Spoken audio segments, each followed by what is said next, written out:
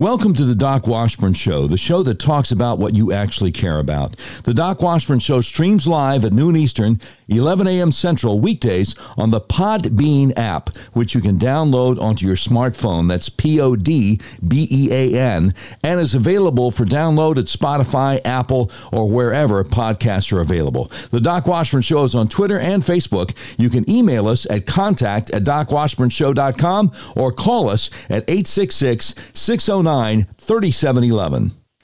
right, let's get right into it. This is episode 20 of the all-new Doc Washburn Show. It's Monday, November 8th, 2021. Yes, I was fired by one of the biggest radio companies in America, Cumulus Media, simply because I refused their vaccine mandate. Yes, it's obvious last November's presidential election was stolen. No, my old employer wouldn't let me say that on the radio. And yes, there's all kinds of evidence out there that a lot of people are having serious negative reactions to the vaccines. So this is a really different kind of talk show. We are unmasked, uncensored, and unfiltered. I want to start today's show by expressing my appreciation to my friend Dan Bongino for allowing me to come on his nationally syndicated talk show Friday for 12 minutes and tell all of his listeners on over 300 radio stations how Cumulus Media fired me for refusing to get an experimental gene therapy drug injected into my veins. I also had the opportunity to say the election was stolen on all of Dan's 300 radio stations. God bless Dan Bongino. I have never seen anyone in the radio industry so willing to put his money where his mouth is and stand up for his fellow broadcasters. What Cumulus did was an outrage, and Dan allowed me to tell the whole country about it. All right, speaking of outrages, who does Terry Bradshaw think he is? This guy. You know, I don't think that he is intentionally lying. I just think that he got his bell rung too many times. No, I'm not saying he's as far gone as Biden, but I just don't think he knows what he's talking about. Here's Terry Bradshaw yesterday on television. I'd give Aaron Rodgers some advice. It would have been nice if he'd have just come to the Naval Academy and learned how to be honest. Yeah. Learn not to lie, because that's what you did, Aaron. You lied to everyone. I understand, immunized. What you were doing was taking stuff that would keep you from getting COVID-19. You got COVID-19. Ivermectin is a cattle dewormer. Sorry, folks, that's what it is. We are a divided nation politically. We're a divided nation on the COVID-19, whether or not to take the vaccine. And unfortunately, we've got players that pretty much think only about themselves. And I'm extremely disappointed in the actions of Aaron Rodgers. You blithering idiot. Who the hell do you think you are? No, pal, you're the liar. You're the liar. All right, let's go right to thefederalist.com. The great Kylie Zimpel over thefederalist.com. 9 truths from Aaron Rodgers' explosive vaccine interview you aren't allowed to say. Now, you're not allowed to say it if you are a sportscaster on an NFL show. You're not allowed to say it. But I will. I count it an honor today to stand with Aaron Rodgers and against lying flacks like Terry Bradshaw. You don't have to like Aaron Rodgers to pump your fist when he drops COVID truth bombs on a hit sports talk show. This is Kylie Zimpel at The Federalist. The Green Bay Packers quarterback, who is currently under fire from the COVID scolds for being, quote, secretly, unquote, unvaccinated and contracting the virus, joined the Pat McAfee show to discuss the situation. And let's just say he didn't hold back. Here are the top 9 most based things Aaron Rodgers said on that show. Number 1, your selfish smear is media propaganda. Rodgers said the idea that unvaccinated people are the most dangerous people in society is the media's propaganda narrative. He said that is what the media has been trying to do. They're trying to shame and out and cancel all of us non-vaccinated people, call us selfish. I mean, that's the propaganda line, too, now. You're selfish for making a decision that's in the best interest of your body. No. No, you need to hear it in his own words. You need to hear it in his own words. To have a decision because, you're close contact. That means you're out for 5 days. Not based on any science, other than we're going to just keep this propaganda narrative going that unvaccinated people are the most dangerous people in society. And again, can I ask some questions here now? Let me finish up here. Got it. I just want to say, that is what the media has been trying to do. They're trying to shame and out and cancel all of us non-vaccinated people, call us selfish. Yeah. I mean, that's the propaganda line, too. Now, you're selfish for making a decision that's in the best interest of your body. Now, I've already spelled out, which I shouldn't have to, but I've already spelled out the issues of my own personal body. Okay, wait. There's something Bradshaw said that I can't let go. I can't just let go by. Terry Bradshaw said ivermectin is a horse dewormer. I mean, forget the fact that the people who developed ivermectin got a Nobel Prize just 6 years ago for its use on humans. Terry Bradshaw says it's a horse dewormer. Terry Bradshaw is a dumbass. I'm sorry. I try to figure out a different way to say it. I know that's not couth. I know it's not polite, but I couldn't figure out a different way to say it. Sorry, Mom. Number 2 on the list of truths that Aaron Rodgers' explosive vaccine interview brought out that you aren't allowed to say, except here. You can say it here. I don't have anybody telling me what I'm not allowed to say anymore. Number 2, personal health should be private. After going after the media for taking shots at him, Aaron Rodgers said personal health decisions, in my opinion, should be private. And they shouldn't have to be over-scrutinized by, people who are only pushing their own propaganda. See, the media went berserk last week after the quarterback tested positive, writing long screeds and ranting on air about how Rodgers had, quote, lied, unquote, about his vaccination status back in August by saying he had been, quote, immunized, unquote. Rodgers said, for the media out there taking shots at me, you don't know my story. Now you do, so quit lying about me.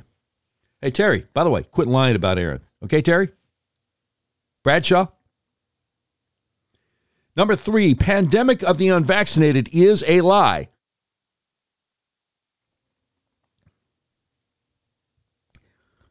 Rodgers took a straight shot at dementia Joe Biden and all who carry water for his narrative by obliterating the talking point that COVID-19 is now some kind of pandemic of the unvaccinated, something the federal government continues to double down on with its sweeping vaccine mandate.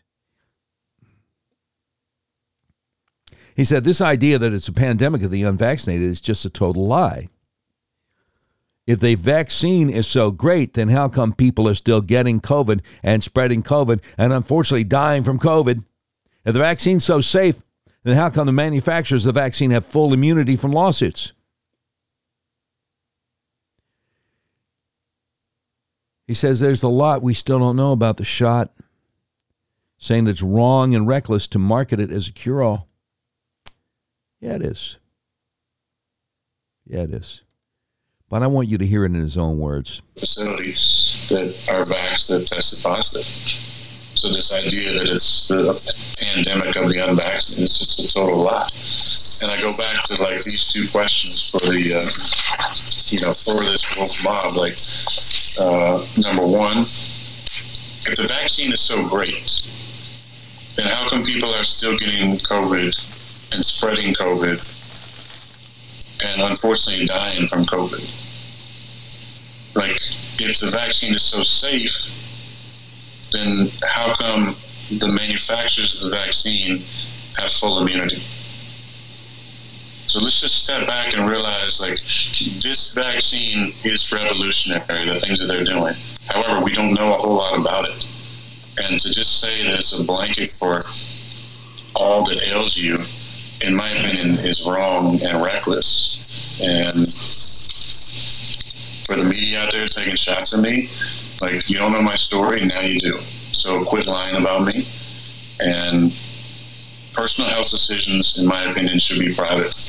And they shouldn't have to be, like, gone through the ringer and over scrutinized by, people who are just pushing their own type of propaganda on the people and ideals. You want to have a conversation about it? I'm more than willing to have a conversation. See, but the problem is Terry Bradshaw is a very wealthy man, and he doesn't have to pay attention to things he doesn't want to pay attention to. That's the deal. People tell Terry Bradshaw what to say. That's the deal. Number 4 in the list of the 9 truths from Aaron Rodgers' explosive vaccine interview you aren't allowed to say. Number 4, Rodgers warned the problem with this is it is so political, and health shouldn't be political. All right? No. Let me just play it for you. He gets deep into it. And he makes some points here that Terry Bradshaw wouldn't have any idea what to do with. For sharing of information. It was such a witch hunt. They wanted to out and shame and denigrate every single person who didn't immediately say, oh yeah, I got the, Pfizer, I got the Moderna, whatever. I wanted it to go away. Everyone in the squad knew I was not vaccinated. Everyone in the organization knew I wasn't vaccinated. I wasn't hiding it from anybody. I was trying to minimize and mitigate having to have this conversation that would go on and on. And there were people in the media who somehow found out about it and been sitting on it for a couple months. So it wasn't like this thing was just hidden until this week. Like, people knew it and they sat on it. At some point I knew I was going to have to discuss it.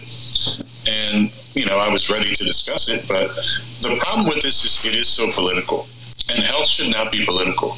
It shouldn't be that, Trump endorsed ivermectin and HCQ, and so take that shit off, it doesn't work.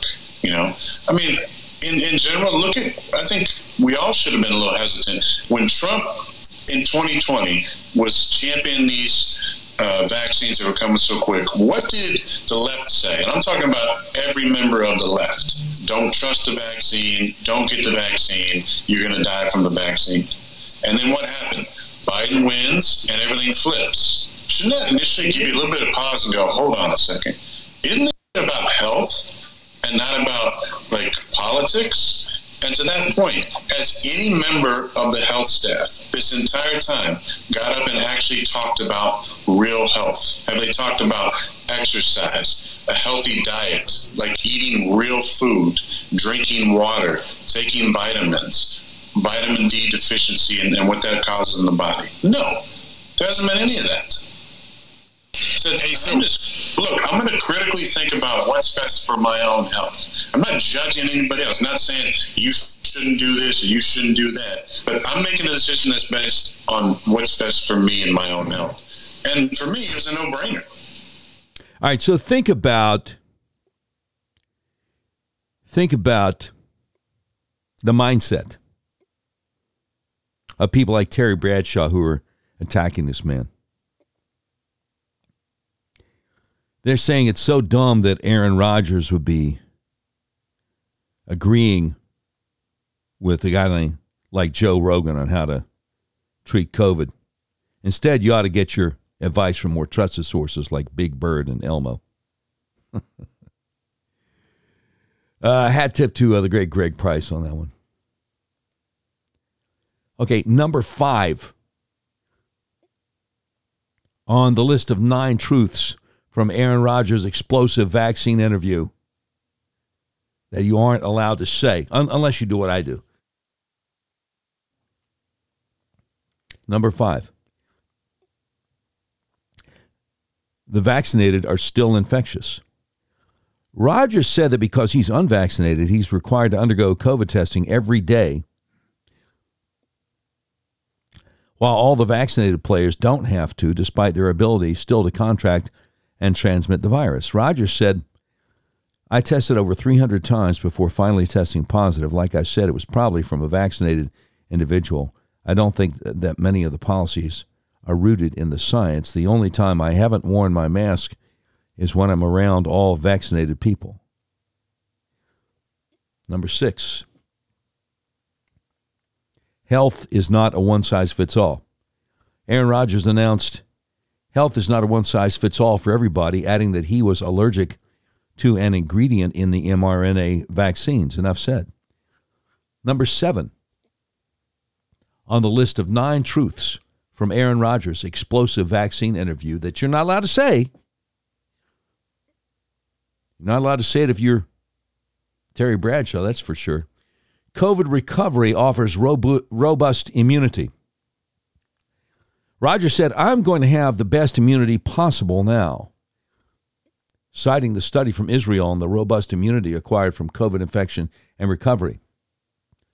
The facts support this. Epidemiologist and biostatistician Martin Kulldorff, who was a professor at Harvard Medical School for a decade, recently published an analysis breaking down the methodology of different studies on natural immunity. He demonstrated how the Israeli study, the one Rodgers cited, is superior in its methodology and precision of its findings than the prevailing study from the Centers for Disease Control and Prevention. Rodgers added, there's a lot to natural immunity, and natural immunity has not been a part of the conversation. Now, I'm guessing if you asked Terry Bradshaw about natural immunity, he would not know he would not have any idea what you're talking about. Number 8, science is better than shaming. Of the many rules he had already illustrated that were not based in science, Rodgers said, some of the rules to me are not based in science at all. They're based purely in trying to out and shame people, like needing to wear a mask at a podium when every person in the room is vaccinated, and wearing a mask makes no sense to me. Bodily autonomy is a right. And the shaming and the outing that, people seem to get off on so much of finding these people who, oh my God, can you believe these crackpots who are not vaccinated? Everybody has their own story and their own reasons for doing things, but this shaming cancel society is wrong. Last but not least, number 9, a list of 9 truths from Aaron Rodgers' explosive vaccine interview that you're not allowed to say if you're Terry Bradshaw. Number 9, overall health is important too. Regarding the pandemic that was exacerbated mightily by comorbidities and especially by obesity,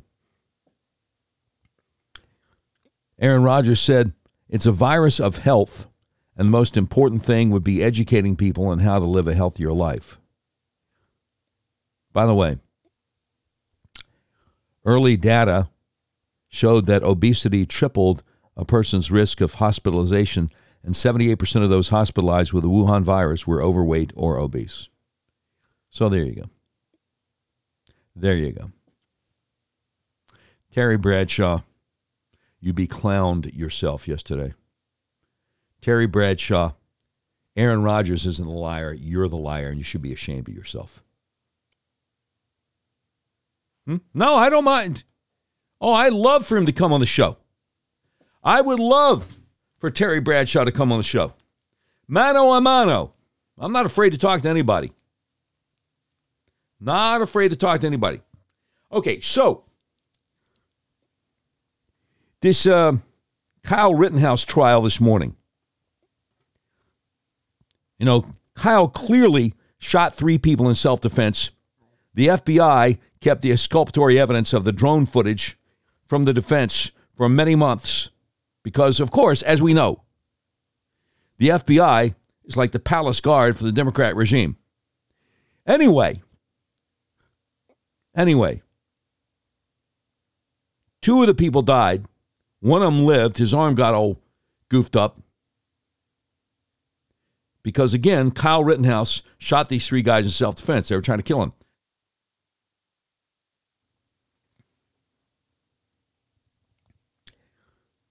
So a question this morning, and I don't know if it was from the prosecution or the defense. The prosecution has been so hapless in the Kyle Rittenhouse trial. It may have been from them, but it looks more like a defense question. The guy on the stand was Gage Grosskreutz, the guy whose arm is permanently disabled because a lot of it got shot away when Kyle Rittenhouse was trying to protect himself. Here's the question. Mr. Grosskreutz, you saw the crowd attacking Mr. Rittenhouse, who you believed was an active shooter, so you drew your firearm to finish him off, correct? Answer, yes. No more questions. Yeah, that had to be from the defense. Oh, man. Oh, man. So, Dementia Joe snapped at a reporter? What? Seriously? I'd like to ask you real quick, sir, where do you stand? You said last week that this report about migrant families at the border getting payments was garbage. No, I didn't say that. Let's get it straight. You said everybody coming across the border gets $450,000. So the number was what you had a The problem number I was referring to. Okay. Now here's the thing. Sure. If in fact, because of the outrageous behavior of the last administration, you coming across the border, whether it was legal or illegal, and you lost your child, it's gone, you deserve some kind of compensation, no matter what the circumstance. What that will be, I have no idea. But you're saying the DOJ negotiating a settlement. He snapped. Dementia patients do that a lot. He snapped.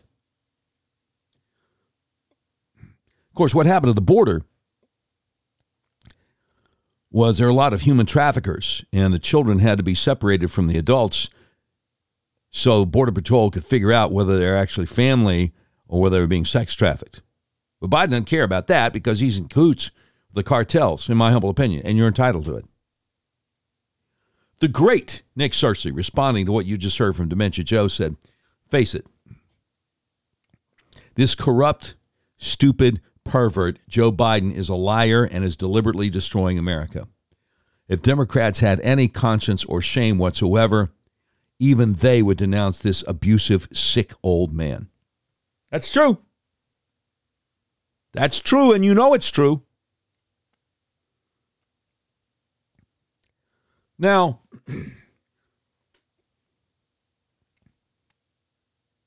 the White House announced that the Justice Department will determine the amount of payouts to migrant families. You got that? Since when has the Justice Department been in charge of... Okay, it's Director of White House Office of Public Engagement, Cedric Richmond, announcing it. Now, Cedric Richmond was a longtime corrupt Democrat congressman from Louisiana. And you know how I know he's corrupt? Moments after Biden was installed, that very same week, the week of January 20th this year, Cedric Richmond is all over television saying the Trump administration didn't leave us any kind of a vaccine implementation plan. So in other words, Operation Warp Speed didn't exist. Again, never forget. People who work for Biden get paid to lie, and they have to be very comfortable with looking right into a camera and lying through their teeth.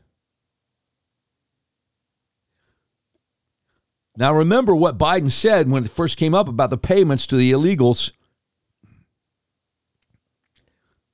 That's not going to happen. You guys keep sending that garbage out, but it's not true.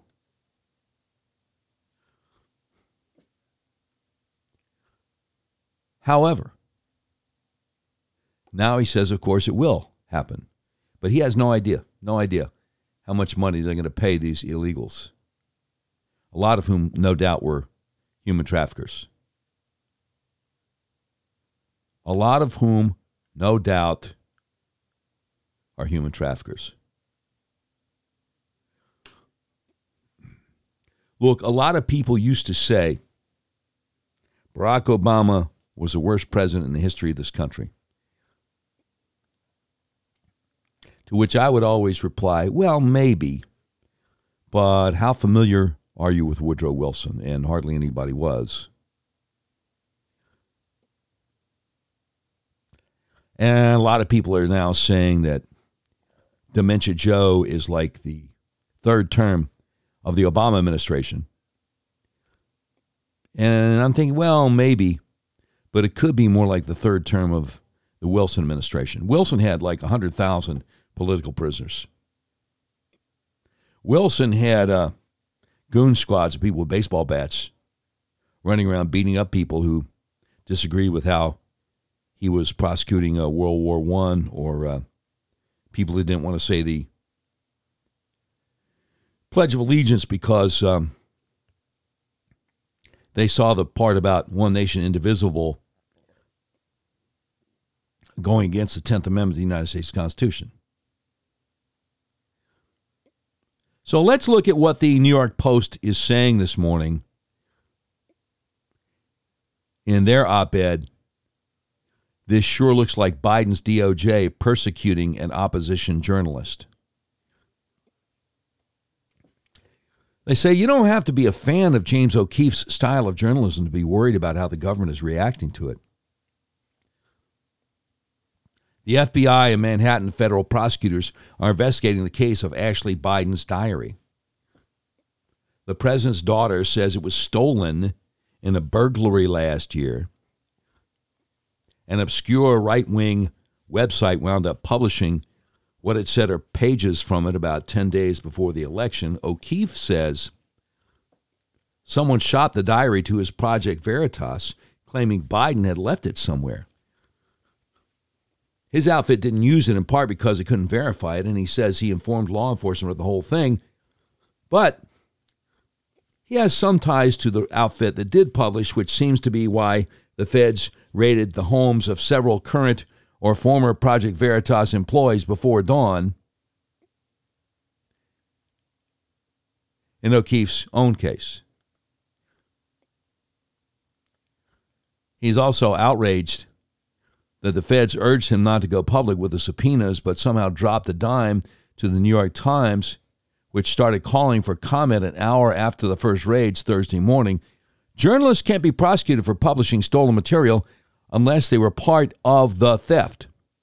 And the theft in question hardly seems to rise to a federal crime, and shield laws normally mean law enforcement can't make reporters reveal a thing about their sources, even if they didn't publish anything. Journalists regularly publish material that has been leaked or even taken. Consider the New York Times running President Trump's tax returns. Unless the feds know something about Veritas sanctioning the burglary, the diary does not warrant pre-dawn raids. It has all the marks of a political vendetta. That's not at all a good look for a Biden Justice Department, already in ill repute for intimidating parents who just ask questions at school board meetings. Yeah. Yeah, it is, isn't it?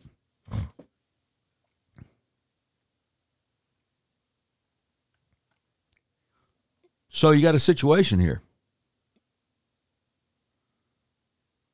I mean, I keep going back to this with all the abuses, all the FBI abuses, and not just at headquarters, not just the higher-ups. Not one whistleblower. Not one whistleblower.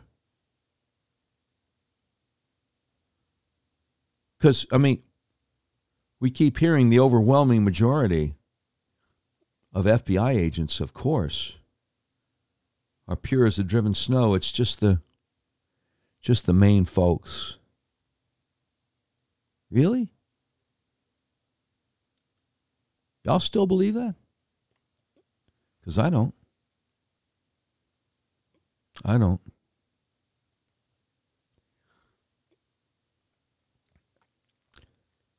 So,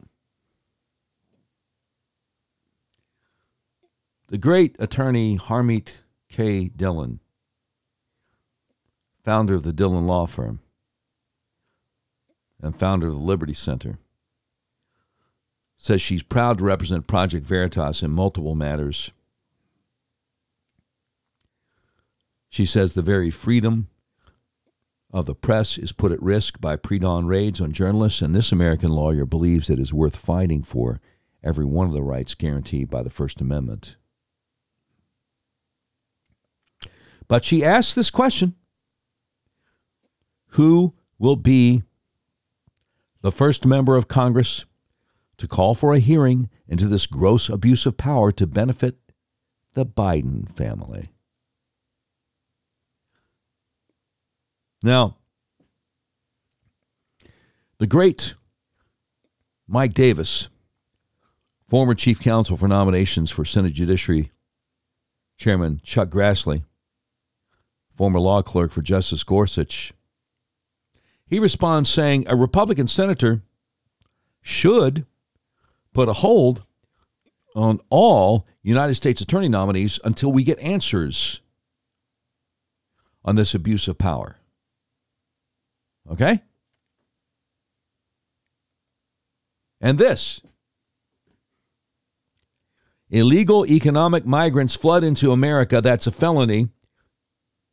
It enriches human traffickers and puts the lives of women and children in grave danger. So what's Joe Biden's response?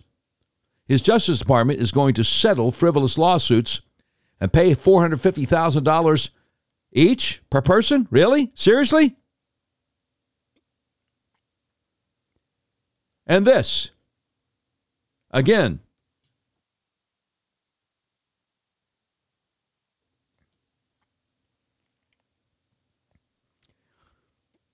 he links to Caitlin Collins, CNN's chief White House correspondent, talking to Joe Biden back on May 21st. Interesting. Would it be seizing reporters' phone records and emails, and would you prevent your Justice Department from doing that? Only yours, but beyond yours, no. But honestly, absolutely, positively, it's wrong. It's simply wrong. So you won't let your Justice Department I will do not that? let that happen. Okay, Mr. President, And yet they do. And yet they do. Will not let that happen. He's not in charge. You know he's not in charge. We all know he's not in charge.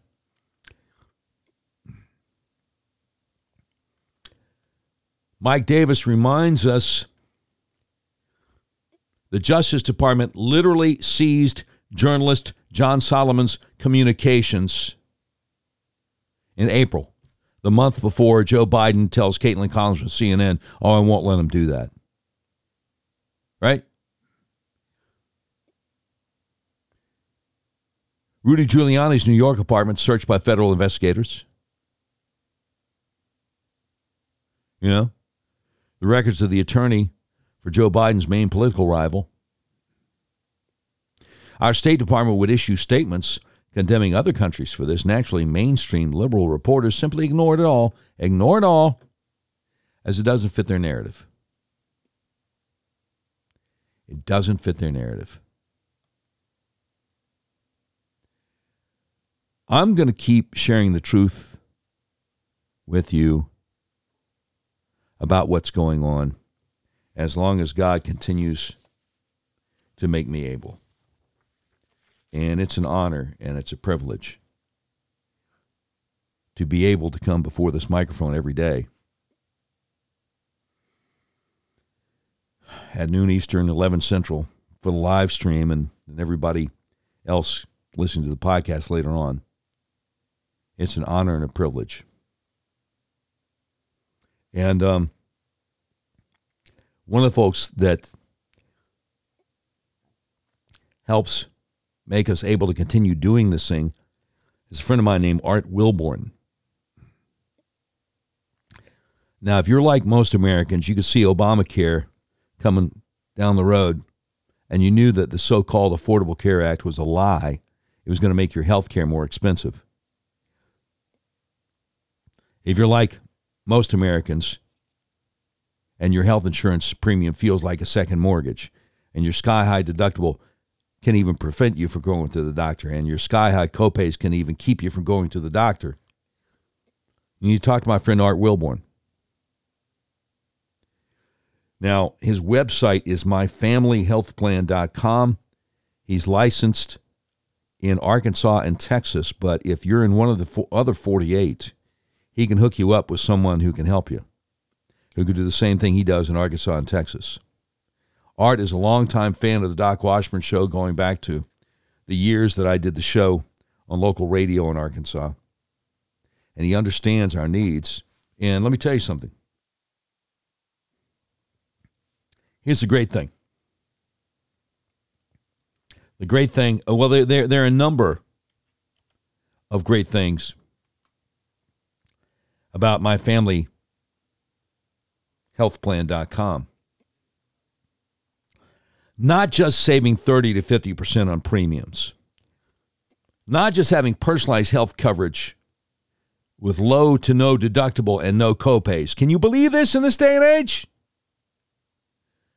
Save 30 to 50% on premiums, personalized health coverage, low to no deductible, no copays.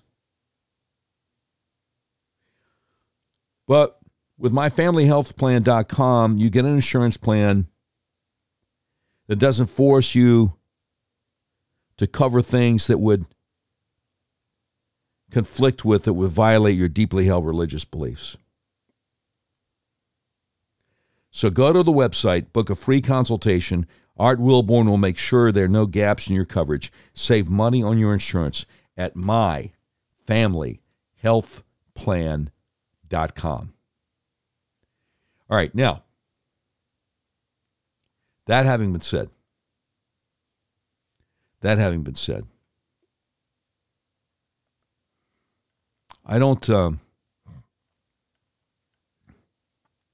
don't mean to beat a dead horse here, but Philip Carl Salzman, professor emeritus of anthropology at McGill University and senior fellow at the Frontier Center for Public Policy, has a brilliant new article out over PJ Media called The Intentional Destabilization of America.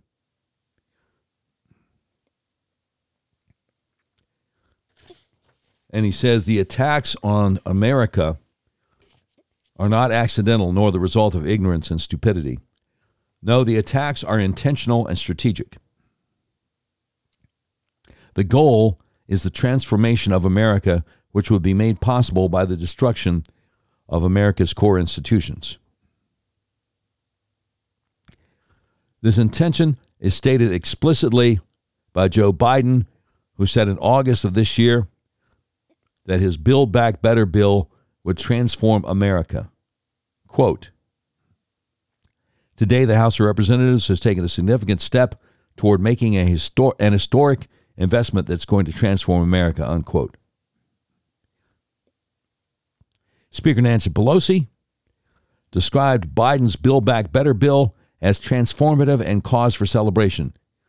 In these remarks, Biden and Pelosi were repeating Obama's central promise in 2008 that, quote, we are 5 days away from fundamentally transforming the United States of America, unquote. Representative Ilhan Omar, Democrat, Somalia, Minnesota? Well, whatever. Member of the Progressive Caucus in the House of Representatives, explains why America must be transformed when she said, as long as our economy and political systems prioritize profit without considering who is profiting, who is being shut out, we will perpetuate this inequality. So we cannot stop at the criminal justice system. We must begin the work of dismantling the whole system of oppression wherever we find it. Now, what would we say if a foreign country, for example, Russia, China, Iran, North Korea, carried out the following actions?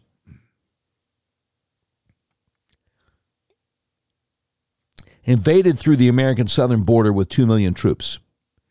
stopped fuel production, ending American self-sufficiency, returning America to dependence on Middle Eastern and other countries that hate America while facilitating Russian fuel domination in Europe.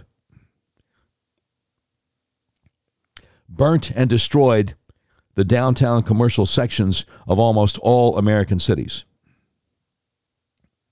Defunded and disbanded the police while releasing criminals from prison and refusing to incarcerate any criminals, leading to a major spike in violent crime. Then, if that were not sufficient, contrary to science, fire large numbers of unvaccinated police, firefighters, emergency medical workers, and hospital employees with natural immunity, the very people who were celebrated as heroes throughout 2020 but are now regarded as criminals.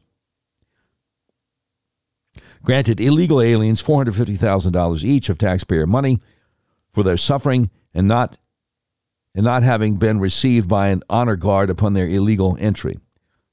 Flooded the American economy with vast amounts of counterfeit money printed without anything behind it, leading to galloping inflation, a type of regressive tax punishing the poor and middle class. Then used the fake money to pay people to stay home and out of the workforce, leading to the greatest labor crisis in American history. Claimed that the foundational documents of America, the Declaration of Independence and the Constitution, are null and void due to, slavery. These are replaced by a regime in which male and white citizens are to be punished for, slavery, and replaced by females and minorities of color, except for Asian Americans who have disgraced themselves by being too successful. Required schools to teach the white children that they're evil oppressors and children of color that they are forever victims, and likewise that male children are brutal and toxic and females are victims. But schools will teach that there is a way out for toxic males and female victims by transitioning to trans females and trans males, which the schools secretly facilitate without informing any parents. Declare that children now belong to the government and parents have no say in their education. Any parents who speak up about their children's education are domestic terrorists and must be persecuted and suppressed by school boards, the Department of Justice, and the Federal Bureau of Investigation.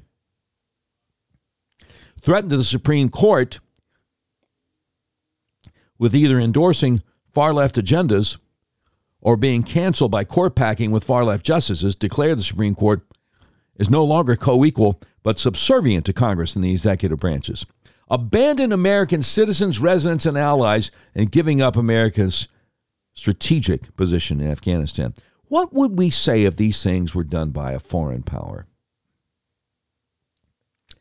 We would say that America is in an all-out war. But all these things have been done or are being done by the Biden administration, the Democrat Party, which are at war with America and trying to destroy it totally. Why would they do that? The Progressive Caucus of the Democrat Party, which appears to be the ideological leader of the Democrats, looks to replace capitalism with socialism. Senator Bernie Sanders, one of the leading Democrat candidates for president 2016 and 2020, is a self-proclaimed socialist who sits as an independent but caucuses with the Democrat Party and is a supporter of Cuba and Venezuela. Alexandria Ocasio-Cortez sits as a Democrat but is a member of the Democrat Socialists. Others in the Progressive Caucus identify as socialists and anti-capitalists. Destabilizing America's institutions and undermining its constitutional government is a Democrat Party strategic path to socialism.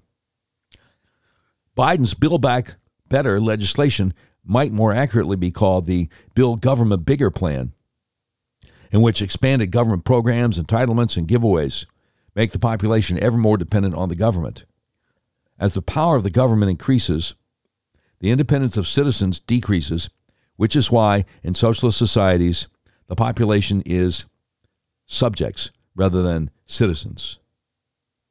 The destabilization of America is used as an excuse to reform voting procedures so the Democrats can steal elections and guarantee their dominance. So the reality is not so much Democrat socialism, but democracy or socialism. And he concludes, let's go, Brandon. That is the great Philip Carl Salzman over at PJ Media. The article is entitled The Intentional destabilization of America. I'll put it on my Facebook page here in a little bit. But I just felt the need to share it with you. Because again,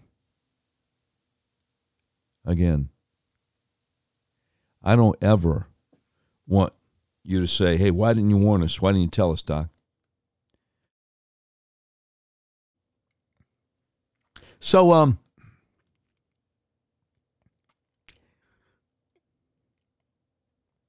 Ted Cruz now has a bill that would block the feds, the states, and public schools from mandating COVID vaccines for kids. God bless him for that. Good luck getting it passed. There'll probably be some Republicans who won't vote for that. The same Republicans who voted for that horrendous spending bill over the weekend. And we will get to that. We will get to that. The great Margot Cleveland over at thefederalist.com has an article today called Why Does Michigan Still Have 25,000 Dead People on Its Voter Rolls? Subtitled Further Investigation by a Nonprofit Law Firm Revealed Evidence Indicating 334 individuals in Michigan had registered to vote after their deaths. Well, the question kind of answers itself, doesn't it? The question kind of answers itself. Now, in keeping with Ted Cruz launching a bill to try to keep the feds, states, and schools from mandating vaccines, here's the great governor of the state of Florida, Ron DeSantis. Oh, I got to turn it back up? Okay, sorry. Look, nobody, no cop, no firefighter, no nurse, nobody should be losing their jobs because of these jabs. We have got to stand up for people and protect their jobs and protect their livelihoods. Amen, brother. Amen. Over at justthenews.com, Greg Piper, John Solomon's great news website. Experts rip CDC study claiming vax offers stronger protection than natural immunity. Yeah. CDC published an early release study last week that uses a highly curated population to purportedly show that mRNA vaccinated people have a much lower rate of reinfection by COVID-19 than naturally immune people, contradicting a much larger Israeli study this summer. Guess who Terry Bradshaw is going to believe? The CDC study concludes all eligible persons should be vaccinated against COVID-19 as soon as possible, including unvaccinated persons previously infected with SARS-CoV-2. The study analyzed COVID-19-like illness hospitalizations among adults across 9 states from January through September 2nd. Because public health authorities portrayed vaccination as the best way to avoid hospitalization, it's less likely that vaccinated people would seek hospitalization, thus hiding their breakthrough infections relative to the naturally immune. Attorney Jenin Younes, whose New Civil Liberties Alliance files legal challenges against COVID vaccine mandates, tweeted that the study contradicts a meta-analysis touted by the CDC, which found no significant difference in protection between vaccination and natural immunity. Immunologist Houman Nurchasham, the medical expert for multiple challenges for the New Civil Liberties Alliance, called the study another teleological piece of propaganda by the CDC because it excludes the Johnson & Johnson vaccine and likely includes recovered people in the vaccinated group. Harvard Medical School epidemiologist Martin Kulldorff tweeted that the study has a major statistical flaw, falsely portraying hospitalized respiratory patients as representative of the population, which renders the odds ratio wrong. Former New York Times journalist Alex Berenson argued the study is meaningless gibberish that would never have been published if the agency did not face huge political pressure to get people vaccinated. It's not even clear enough naturally immune people were hospitalized to reach statistical significance, according to Berenson, noting there's no unadjusted odds ratio. Just thought you might want to know. Now, again, we go back to the wonderful thefederalist.com and the great Rachel Bovard, their senior tech columnist and the senior director of policy at the Conservative Partnership Institute. And this article, how 31 Republicans just betrayed the country to reward illegal immigration, worsen inflation, and pay off Democrats' donors. And she says, at nearly midnight on Friday, 13 House Republicans gave Speaker Nancy Pelosi the votes she needed to pass the so-called bipartisan infrastructure bill, colloquially known in D.C. as the BIF. In doing so, these House Republicans, among them 2 members of the House GOP leadership team, all but guaranteed House passage of Joe Biden's hotly partisan $2 trillion reconciliation bill, which represents the largest cradle-to-grave expansion of federal power since the New Deal. Over the National Review, Philip Klein called the move by these 13 Republicans political malpractice and a betrayal. He's right, particularly on the first point. Republicans who supported the bill predictably justified their vote as one for roads and bridges, pointing to the benefits that the bill's largest provisions, like the $47 billion in climate funding and the $66 billion for the failing Amtrak system provided without any reform, will ostensibly bring to their districts. As Representative Don Bacon, Republican Nebraska, told TheHill.com, he said, I thought it was good for our district. I thought it was good for our country. Meanwhile, left of center commentator Andrew Sullivan huffed about the fanatical tribalism being applied to a bill about infrastructure. That this bill was a bill solely focused on infrastructure may have been true at the bill's conception, but for months, a single and unavoidable political reality has been obvious. The substance of the bill hardly mattered. Rather, the infrastructure bill was but a chess piece, enforcing through passage of the larger, hotly partisan reconciliation legislation. Their fates were linked. One would not pass without the other. This was a choice made very clearly and very openly by congressional Democrats. In June, Pelosi stated, there ain't going to be no bipartisan bill unless we have a reconciliation bill. A sentiment she reiterated in October when she confirmed the bipartisan infrastructure bill will pass once we have agreement on the reconciliation bill.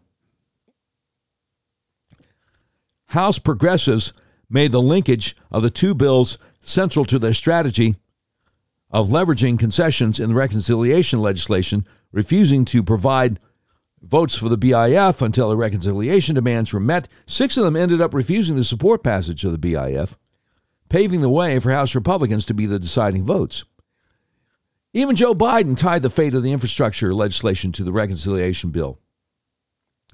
He did so explicitly in June, then said he really didn't mean it after Senate Republicans expressed outrage, but then 18 of them voted to pass the bill in August anyway, and then linked them again in October when he told House Democrats that infrastructure ain't going to happen until we reach an agreement on the next piece of legislation, reconciliation, the infrastructure bill. So to claim that a vote for the infrastructure legislation was merely a vote for roads and bridges, devoid of any other major political context, is just willfully ignorant of the obvious and openly stated politics at work. A vote for the infrastructure bill was very clearly a vote for the reconciliation legislation. The inability to understand this reality raises not only questions of basic political acumen, but of the ability of House Minority Leader Kevin McCarthy's leadership team to hold their conference together on consequential votes. It really is worth unpacking a few of the provisions in the reconciliation bill that this group of Republicans will help make possible. Among them are a 10-year amnesty for illegal immigrants, which includes work permits and driver's licenses and cannot be undone by future administrations for a decade. It also provides millions of dollars in funding for the IRS to enforce the Biden administration's plan to review every bank account with $10,000 a year in it. It expands and shores up provisions of Obamacare. It eliminates the statutory cap on employment visas, effectively allowing big tech companies and other mega corporations to prioritize hiring foreign workers over American workers. It facilitates enforcement of Biden's vaccine mandate by increasing OSHA penalties on businesses of up to $700,000 per violation, and provides billions in funding for the Department of Labor to increase enforcement. It mandates taxpayer coverage of abortion, leaving the long agreed upon Hyde Amendment out of the bill. It provides $500 billion in climate spending, including clean energy tax credits to subsidize solar, electric vehicles, and clean energy production, as well as federal spending on clean energy technology and manufacturing, all while limiting domestic energy production, thereby increasing the dependence on Russia and China. It provides roughly $400 billion for expanded government child care and universal pre-K, which pumps millions into failed Head Start programs, excludes support for families who prefer at-home child care arrangements, and by requiring that preschool teachers have a college degree will reduce the availability of child care options, and a host of new taxes and a giant tax cut for the rich. You got that? They're talking about raising taxes on the rich? No. No. It's a giant tax cut for the rich. By including a repeal on the cap for the state and local tax deductions, Democrats will provide a $30 billion net direct tax cut on the top 5% of earners, largely in blue states where the state and local taxes are much higher. So the Build Back Better reconciliation legislation is a bill that transforms the role of the state in every aspect of an individual's life, while expanding key Democrat priorities like amnesty, abortion, cheap foreign labor, a dysfunctional healthcare system, and invasions of financial privacy. And consideration of the bill in the House wasn't made possible by the Democrats in the majority, but by House Republicans. There are those like Andrew Sullivan who still bemoan that political polarization has taken over even relatively popular policies like infrastructure, but politicizing the infrastructure bill was a clear and unambiguous choice Democrats made when they linked the two bills. To expect most Republicans to be as tin-eared and politically naive, or like Adam Kinzinger, as openly tied to Democrat priorities as a group of 13 is ridiculous. It's asking them to act against their own self-interest. Democrats drafted a partisan reconciliation bill with no Republican input, full of provisions they knew Republicans wouldn't support, and then hijacked an otherwise bipartisan bill to ensure passage of its much more expansive and partisan cousin. This was a specific choice Democrats made, and Republicans are not responsible for it, nor should they be expected to vote for a bill that is the stated gateway to related legislation with which they profoundly disagree. Regardless, the infrastructure bill now goes to Biden's desk, 18 Republican senators helped pass it in August, and so did 13 House Republicans, for a total of 31, knowing full well they were also voting on the amnesty-filled, abortion-funding, financially snooping, cheap labor-loving reconciliation bill, gave it the required boost. Betrayal, as Klein noted over the National Review, is not too strong a term. Now, that is Rachel Bovard over the Federalist. The article is entitled How 31 Republicans Just Betrayed the Country to Reward Illegal Immigration, Worsen Inflation, and Pay Off Democrat Donors. And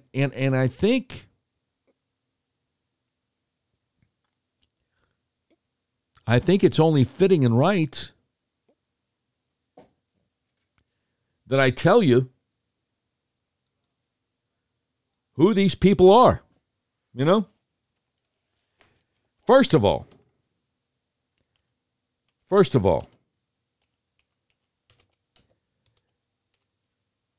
the folks back on August 8th, the Republicans who voted for this monstrosity in the U.S. Senate. Roy Blunt, Republican of Missouri. And we have some listeners in Missouri, that's for sure. Richard Burr, Republican, North Carolina. Well, we have listeners in all these states. Shelley Capito, Republican, West Virginia.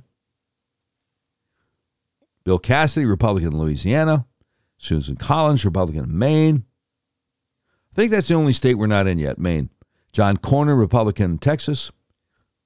Kramer, North Dakota. Crapo, Idaho. Fisher, Nebraska. Hoven, North Dakota. The Turtle, Mitch McConnell, Republican of Kentucky. The majority leader voted for this. Lisa Murkowski, Republican of Arkansas.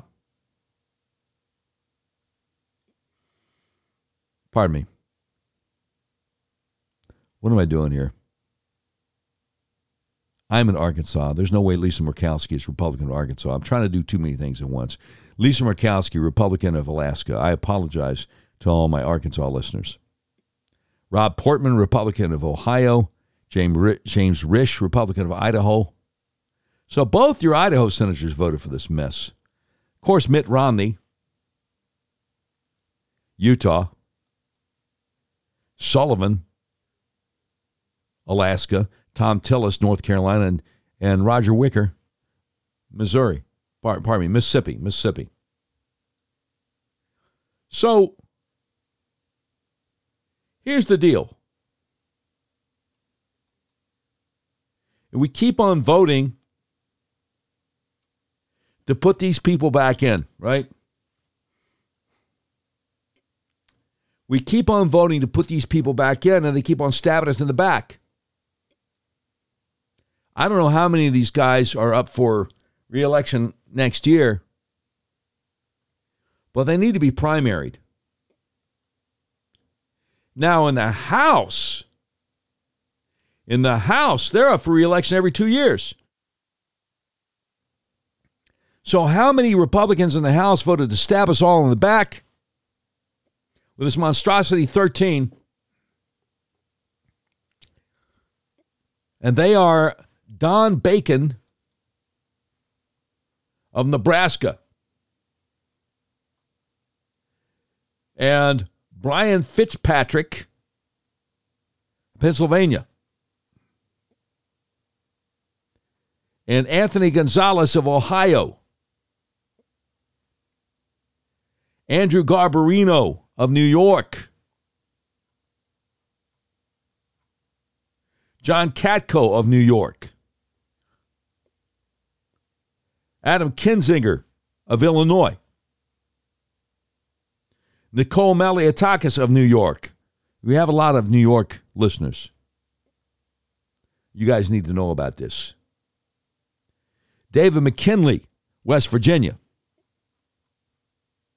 Tom Reed of New York. Chris Smith of New Jersey. I thought he was supposed to be a pro-lifer. Fred Upton, Michigan. Jeff Van Drew, New Jersey. I think he's still a Democrat. And Don Young of Alaska, the longest serving member in the House. All these guys voted to stab us in the back and put trillions more debt on top of our children, our grandchildren, our great-grandchildren, our great-great-grandchildren. And again, to make it easier for the Biden regime to come down on us, the IRS gets to review every bank account that has $10,000 in it over the course of a year. Every one of these people should be primaried into oblivion. Every cotton-picking one of them. It's an outrage. It's an absolute outrage.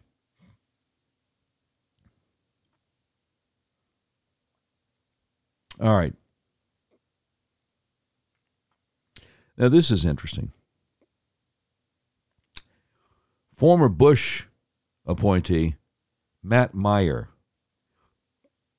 calls on former President George W. Bush to speak out clearly and strongly against Democrats' Russia collusion hoax, which so grievously damaged the country. When do you think that's going to happen? Matt Meyer, former senior official, U.S. Department of Homeland Security, presidency of George W. Bush. When do you think it's going to happen? Maybe the 12th of never? Yeah. See, Bush is part of the Uniparty, right? Part of the Uniparty. He likes Clinton. He likes Obama. Okay? So nobody thinks that he's ever going to speak out against the Russia collusion hoax. Not going to happen. Not going to happen. Anyway, just thought I should share that with you. So, let me ask you this. The great Steve Deace. Is he at the Blaze or the Daily Wire? I forget. Anyway, he says whoever's running the Biden White House, the Democrat Party, knows their awful numbers even better than we do, and yet there is no conciliatory moderation away from the tyranny causing them. Why?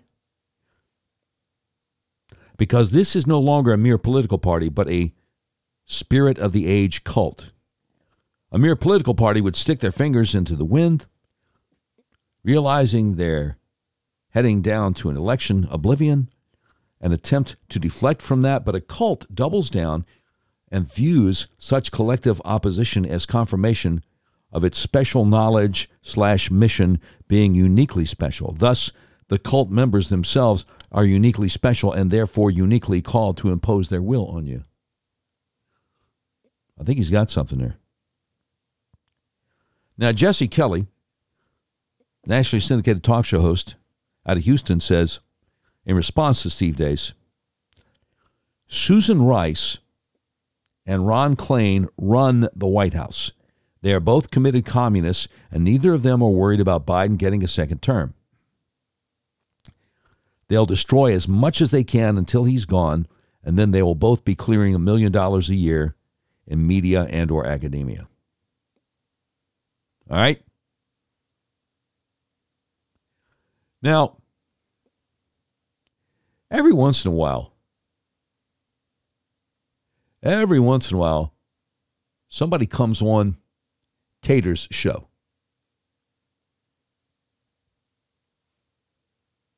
Right? Brian Stelter, who has hardly any audience left and can't figure out why. Over the weekend, he had Batya Ungar Sargon, deputy opinion editor at Newsweek. So Newsweek has some conservatives now. Anyway, she handed Tater's Gluteus Maximus to him, and there are a number of responses in which he said, because he had nothing. It went like this.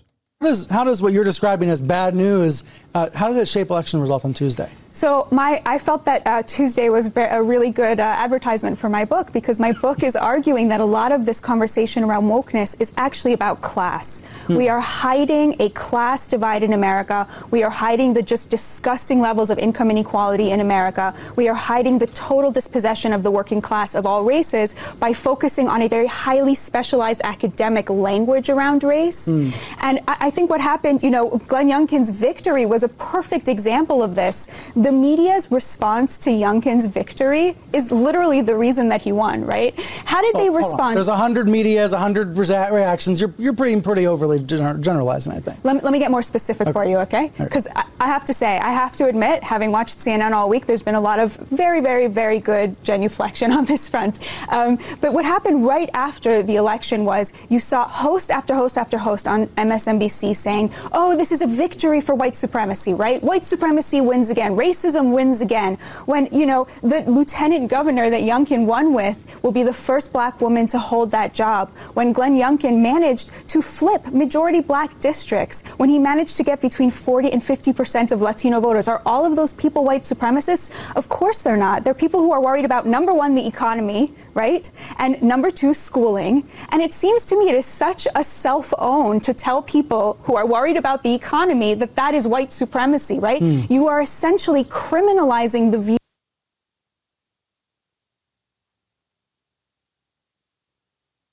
Well, I guess somehow or another I cut her off. I didn't mean to. But see, we're right at the end. All of these pundits being like, these people don't know what critical race theory is. That is not a political statement. That is a class statement. They are not educated enough to be opposed to critical race theory. How dare they oppose it? There you go. That was the rest of it. Look, she had a good point. She had a good point about MSNBC freaking out. We've got a compilation of a guy they like to have on a lot, a guy named Michael Eric Dyson, saying racist things about black people who disagree with him. And this is the way things roll over at MSNBC. This is white supremacy by ventriloquism. A black mouth is moving, but white racist ideals are flowing from Kanye West's mouth. Kanye West is engaging in one of the most nefarious practices yet. A black body and brain are the warehouse for the articulation and expression of anti-black sentiments that have been chin-checked by people with far more rigorous credentials. The problem is here, they want white supremacy by ventriloquist effect. There is a black mouth moving, but a white idea through the running on the runway of the tongue of a figure who justifies and legitimates the white supremacist practices. Wait, running on the tongue of the runway of a what? He's a racist. He's a racist. If you're black and you disagree with him politically, then he's going to say you're a ventriloquist dummy for the white man. When actually, you want to know the truth about it? He's a ventriloquist dummy for the white supremacist who's in the Oval Office right now. Know what I'm saying? I quote the great Dr. Alveda King, niece of Dr. Martin Luther King Jr., who said Planned Parenthood accomplished what the KKK could never have dreamt of. Was it like something like 20 million black babies dead from abortion? The Klan couldn't have dreamt of that. And that is the party that Michael Eric Dyson goes out and carries water for on the channel that carries water for white supremacy, MSNBC. You're not supposed to say that. I don't care. I don't care. Have I now become your enemy for speaking the truth to you? That's a verse out of the Bible, you know. Let me say it again. Have I now become your enemy for speaking the truth to you? That's what we're going to keep doing here on the Doc Washburn Show. You know what I'm saying? That is what we're going to keep doing here. Now, I need to get into a little bit more what's going on with John Durham. And I don't even think I talked about it until like April, episode 18 or 19, because we had so much hope for Durham last year. And he was not looking at any kind of a time schedule, any kind of a deadline. This guy, he has an immaculate track record of getting to the truth of the matter. And so now there's some things are coming down. I held off for quite a while, for a few weeks, into this live stream / podcast. But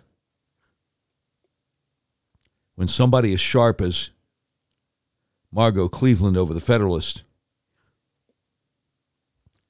recommends an article by people as sharp as Jeff Carlson and Hans Monkey over the EpochTimes.com to explain what's going on with Durham, then I got to take a look at it. Durham indictment of Danchenko reveals role of Clinton advisor in dossier creation. Hello. Igor Danchenko, the primary source for Christopher Steele's dossier, has been indicted on a 5-count charge of making false statements to the FBI in the Eastern District of Virginia. The indictment and arrest of Danchenko was confirmed in a statement issued by the Office of Special Counsel John Durham, who noted his investigation is ongoing. Danchenko is the third person to be arrested as part of John Durham's ongoing probe into the origins of the FBI's investigation into alleged ties between the Trump campaign and the Kremlin.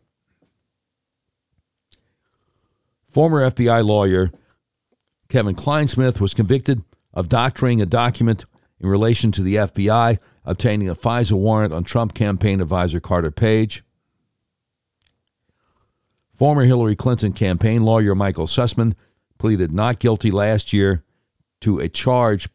month to a charge of lying to the FBI while allegedly attempting to induce the FBI to investigate a false Russia conspiracy theory. Danchenko's indictment appears to be the most significant development in the Durham investigation to date. As Christopher Steele's primary subsource, Danchenko was ostensibly responsible for most of the content within Steele's dossier. The dossier was later used to obtain the FISA warrant on Carter Page. Steele's dossier was commissioned by opposition research firm Fusion GPS on behalf of the Hillary Clinton presidential campaign. A summary of the dossier was also attached to the January 2017 intelligence community assessment that blamed Russia for interfering in the 2016 election to help then-candidate Donald Trump.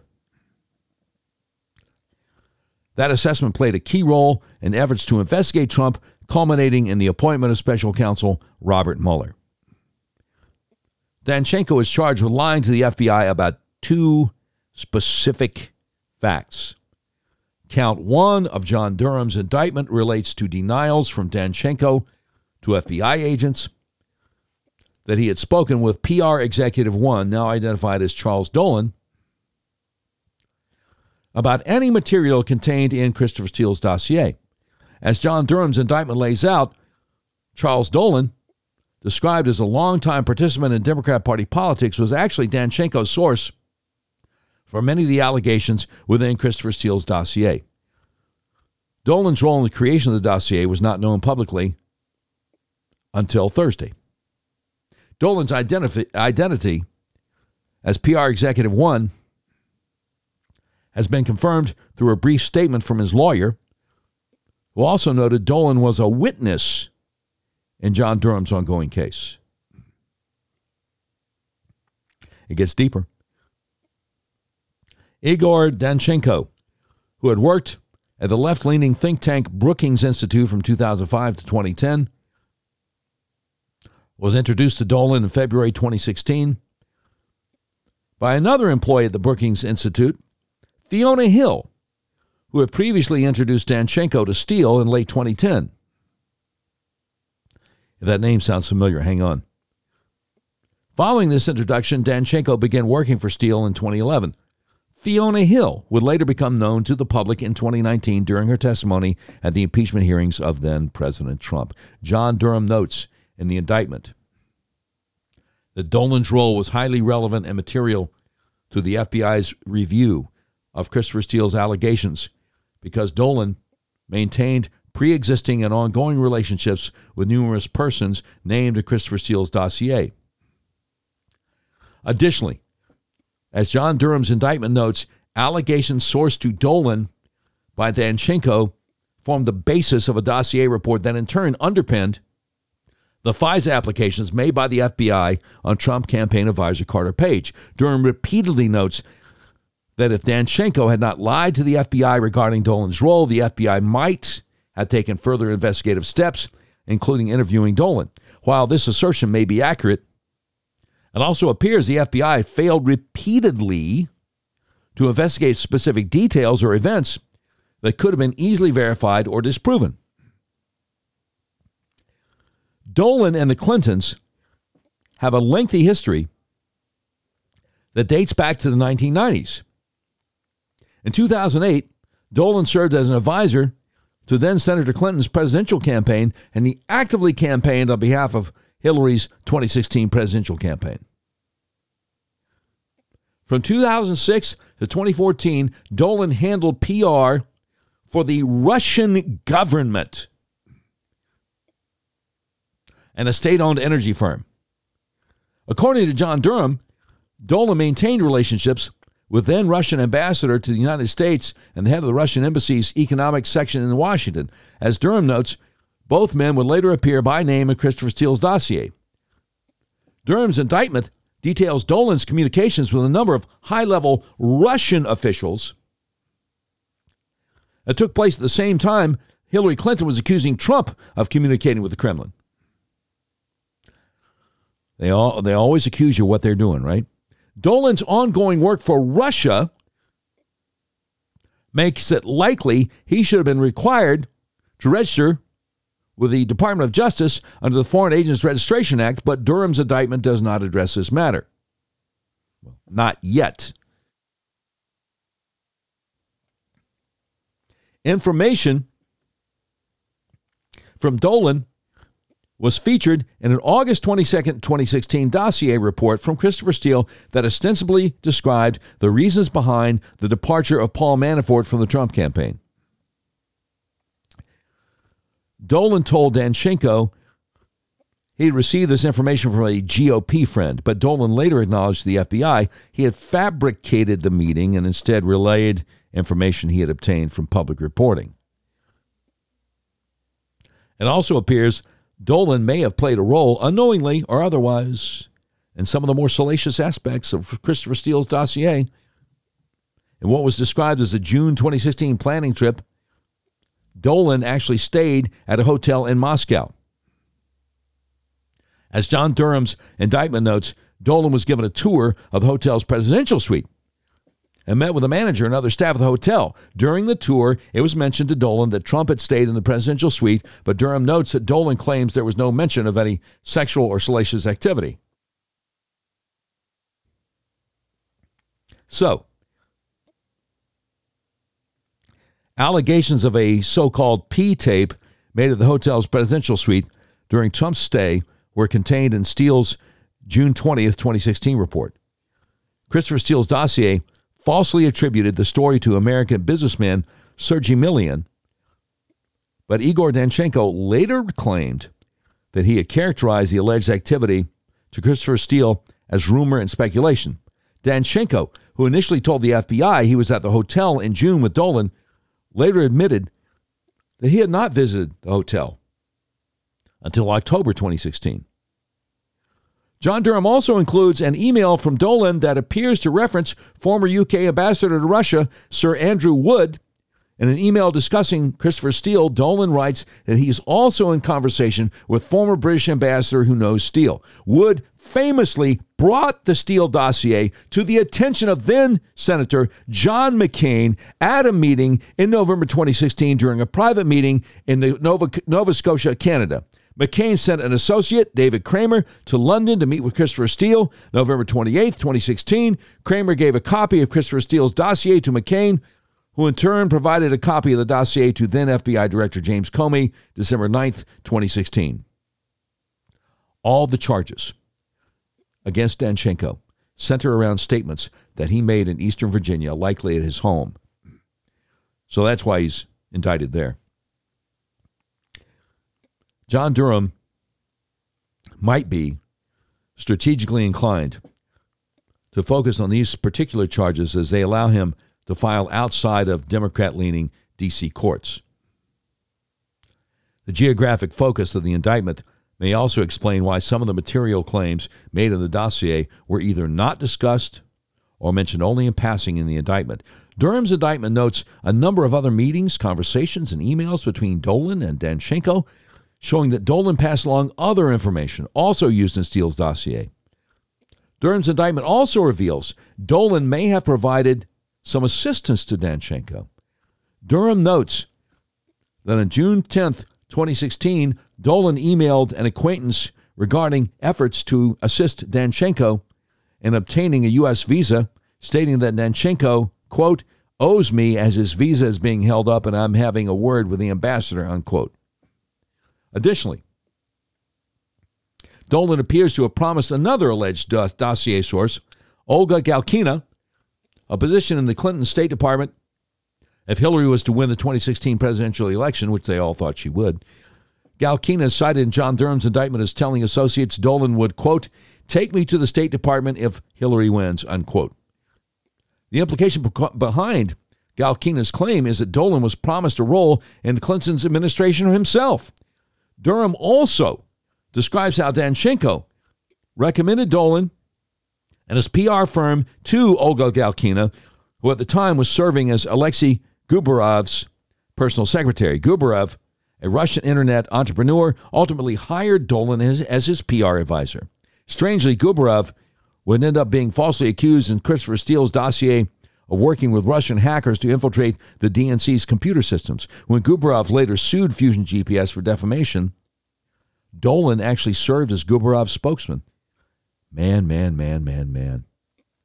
What a wicked web we weave when first we practice to deceive. The remaining 4 charges laid out in John Durham's indictment of Danchenko relate to Sergey Milian, an American national of Belarus descent. Many of the details behind these charges were already known to those who had been investigating the Russia collusion stories. John Durham's indictment alleges Danchenko lied to the FBI on 4 separate occasions, each time claiming he had a phone conversation in the summer of 2016 with someone he believed to have been Milian. For his part, Milian has always stated he never met Danchenko in person or by phone. Milian's assertions are emphatically proven in Durham's indictment of Danchenko, where it's repeatedly stated Danchenko never spoke to Chamber President 1, which is Milian. Milian differed from all of Christopher Steele's other purported sources in that he had no actual contact with anyone within Christopher Steele's orbit, including Danchenko. Steele has demonstrated a preference for his targets to be physically present with his operatives. And indeed, Christopher Steele told the FBI he believed Danchenko had met with Milian on 2 or 3 separate occasions. The allegations attributed to Milian are crucial to the Christopher Steele dossier. Steele used Milian as the supposed source for his allegations of what he called a well-developed conspiracy of cooperation between Donald J. Trump and Russian President Vladimir Putin, which was foundational to the Trump-Russia collusion narrative. Christopher Steele further attributed Sergey Milian as a source for allegations regarding secret communications between Russian Alfa Bank and Trump. Also ascribed to Milian were the WikiLeaks email dump and the salacious P-tape story, all from a person whom neither Christopher Steele nor Igor Danchenko had ever met or spoken to. Danchenko admitted to the FBI that his first outreach to Milian was on July 22, 2016 via email, which is cited in John Durham's indictment. But by this point, Christopher Steele, apparently believing Danchenko had actually met Milian, had already published 2 reports in his dossier that attributed specific allegations to Sergey Milian. As Danchenko admitted to the FBI in a November 2017 follow-up interview, Christopher Steele erroneously believed that there had been in-person meetings between Danchenko and Milian, a belief which Danchenko did not correct. It's unlikely that Steele would have placed so much emphasis on Sergey Milian as a major source without a plausible scenario for how these stories were obtained. Although Steele named Milian as one of his sources to the media, State Department officials, and the FBI, he was more guarded when it came to his other alleged sources. Their identities were only uncovered last year after internet sleuths extrapolated information from Danchenko's interview notes with the FBI. These individuals, friends and acquaintances of Danchenko, did not have any pertinent information about Putin's thoughts or intentions, nor were they in a position to obtain any such information. All 6 of these alleged sources have recently come forward and signed affidavits denying having ever told Christopher Steele or Igor Danchenko anything in relation to the dossier. While some commentators, including ex-FBI agent Peter Strzok, are now suggesting that the FBI was duped by Danchenko, that is categorically not the case. Durham's revelations with respect to Sergey Milian were known to the FBI by late January 2017, as they knew that Christopher Steele had attributed information in early dossier reports to as they knew that Christopher Steele had attributed information in early dossier reports to Sergey Milian. At the same time, the FBI also knew Danchenko had not yet reached out to Milian at that point. Similarly, Milian's alleged phone call could have been easily investigated and shown to have been fabricated by Danchenko. However, instead of taking these simple investigative steps, the FBI forged on with their investigation, a process that tied up the Trump administration for the next 3 years. One important question remains. When Danchenko was interviewed by the FBI, January 2017, he was given what is known as a Queen for a Day immunity deal, which gave him the opportunity to walk away from the entire dossier affair, provided he told the FBI the truth. Danchenko had every incentive to tell the FBI the truth, but for reasons that remain unknown, he chose not to do so. Oh, my goodness. That is the great Jeff Carlson and the great Hans Monkey over the EpicTimes.com. Their new article, Durham Indictment of Danchenko Reveals Role of Clinton Advisor in Dossier Creation. So, this guy, this Dolan guy, who's been tight with the Clintons since the 90s,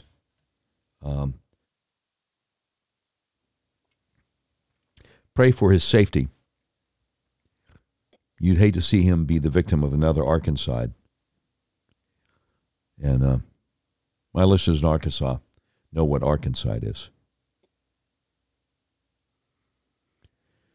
So is Dolan flipped on Hillary?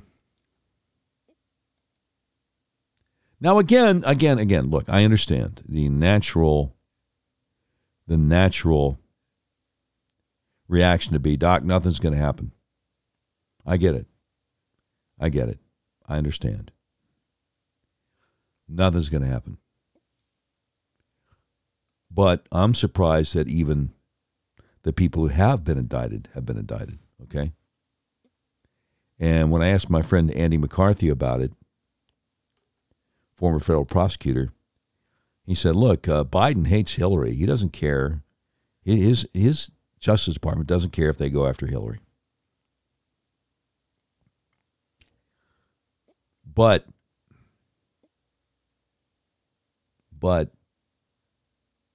Obama and Biden were also neck deep in this whole thing themselves. There was a meeting at the White House, January 5th, 2017. Obama, Biden, Brennan, Comey, I think Susan Rice, I can't remember who else was there, specifically about how to take down Trump, the duly elected president of the United States. Right? So, I mean, I don't know. It remains to be seen where this whole thing's going. Let me just put it that way. Now, we've got huge news here from the Wall Street Journal. COVID-19 vaccines and myocarditis link probed by researchers. Have you heard about this anywhere? Are they talking about this in the news anywhere? So Peter Loftus has this over the Wall Street Journal. Sorry, I got to get a little bit of water. I'll tell you what. Let me do this real quick. And then we'll share with you what the Wall Street Journal has real quick.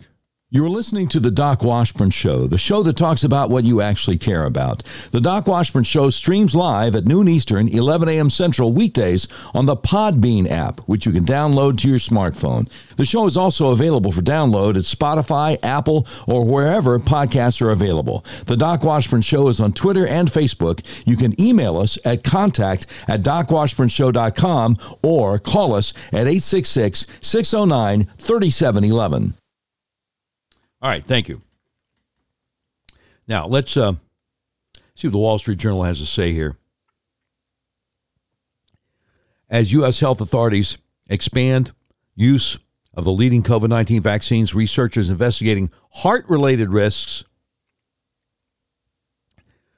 linked to the shots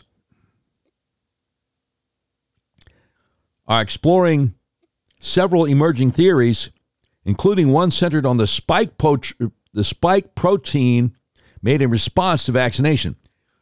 Researchers aren't certain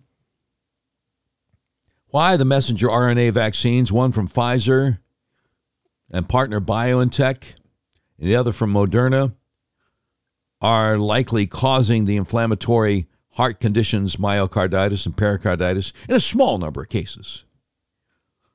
Some theories center on the type of spike protein that a person makes in response to the mRNA vaccines. The mRNA itself, or other components of the vaccines, researchers say, could also be setting off certain inflammatory responses in some people. One new theory under examination: improper injections of the vaccine directly into a vein, which sends the vaccine to heart muscle. To find answers, some doctors and scientists are running tests in lab dishes and examining heart tissue samples from people who developed myocarditis or pericarditis after getting vaccinated. Myocarditis describes inflammation of the heart muscle, while pericarditis refers to inflammation of the sac surrounding the muscle.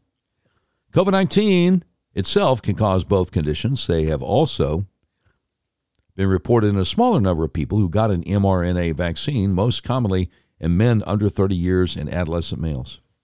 Yeah, so let's just go ahead and jab the 5-year-olds and see how many of them get myocarditis or pericarditis. Yeah, why don't we do that? Just amazing to me. Just amazing to me.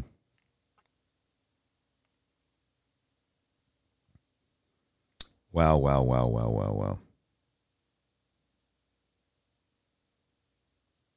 Because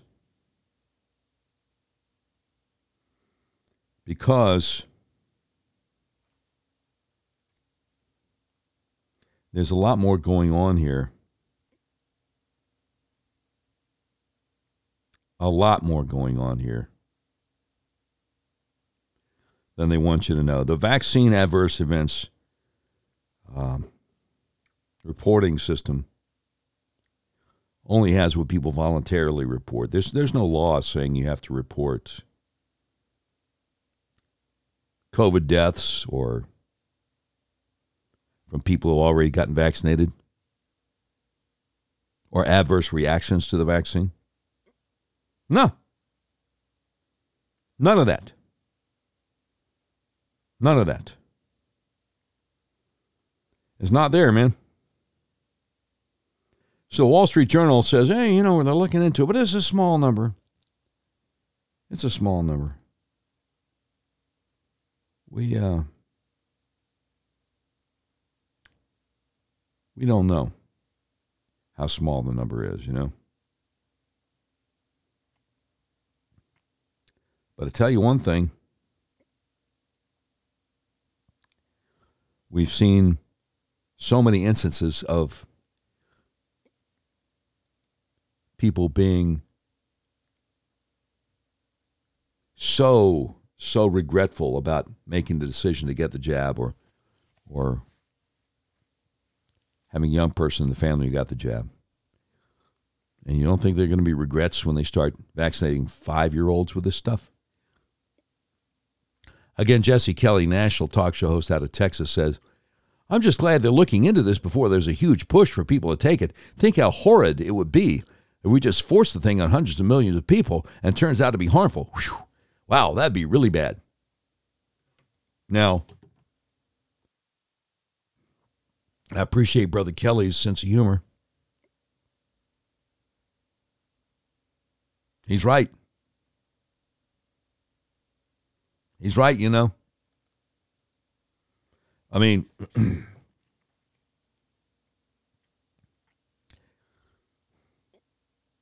let me just share this with you over the NOQ report from Toby Rogers, PhD. Risk of death for kids age 5 through 11 from the, quote, vaccines, unquote, is exponentially higher than COVID itself.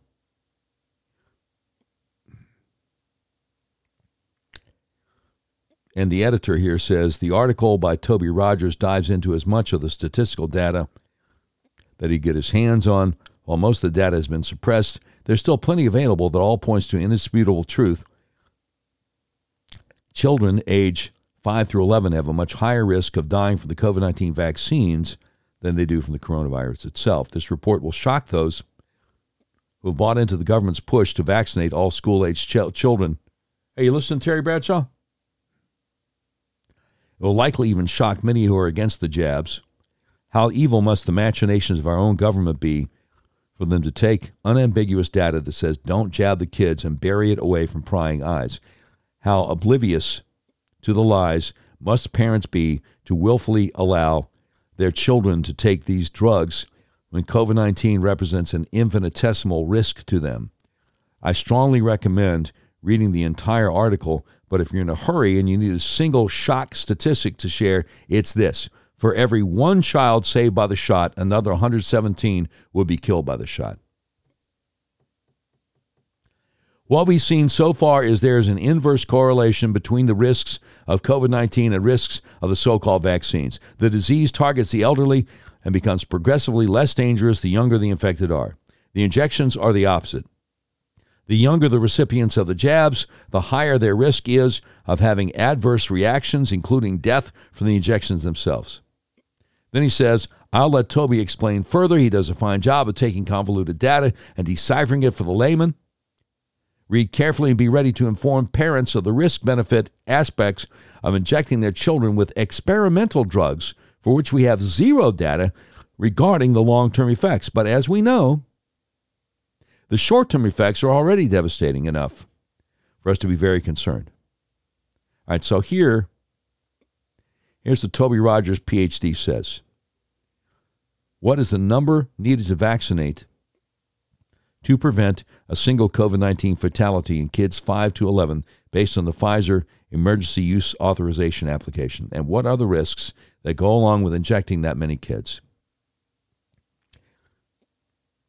He says, a funny thing happened this afternoon. Not funny as in ha-ha, more like funny as in, oh, that's how the FDA rigs the process.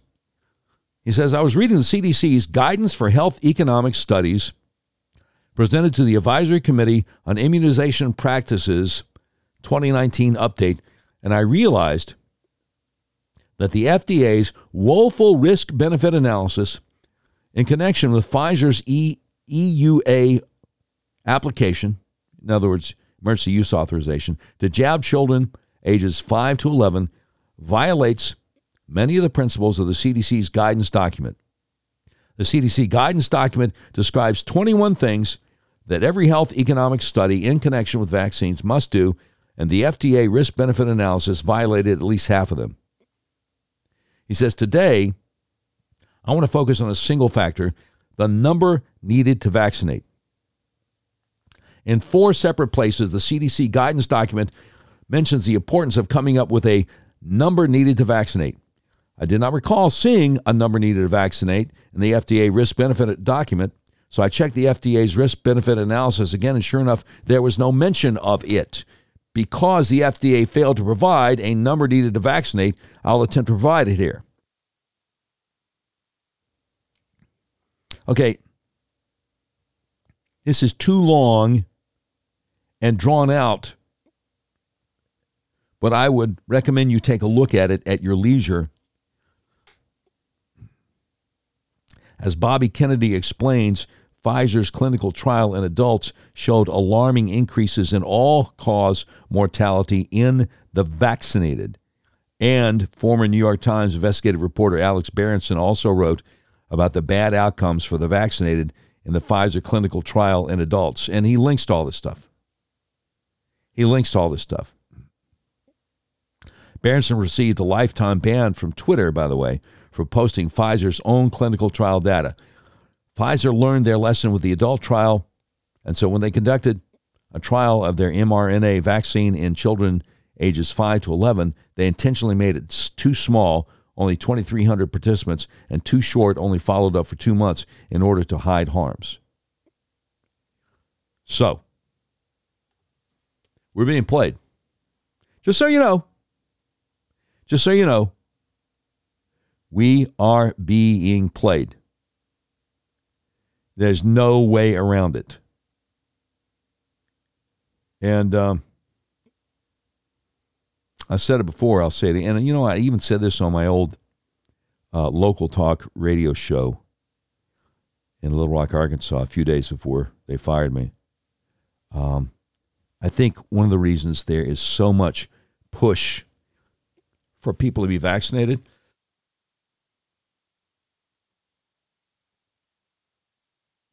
is they don't want a control group when it becomes really obvious how badly the vaccines are affecting people. They don't want a control group. They don't want a group of unvaccinated folks who could say, hey, we're fine. We're going on with our lives. They don't want that. They want to control you. And again, I always go back to what the World Economic Forum said late last year. They said 2030, the year 2030, you won't own anything and you won't have any privacy, but you'll be much happier. Much happier. All right? So let me ask something. The governor of California, Gavin Newsom, got his booster shot, was it 12 12 days ago, right? Canceled every public event since then.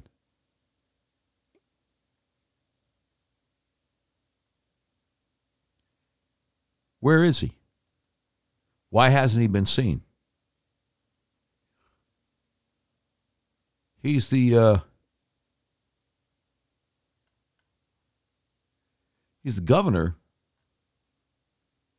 of one of the biggest states in the country. Why is nobody asking about this?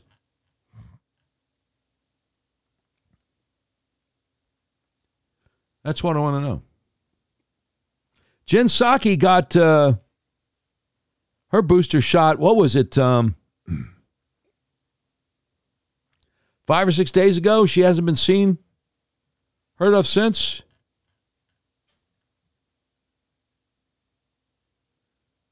What's up with that? And why is the media not asking about this?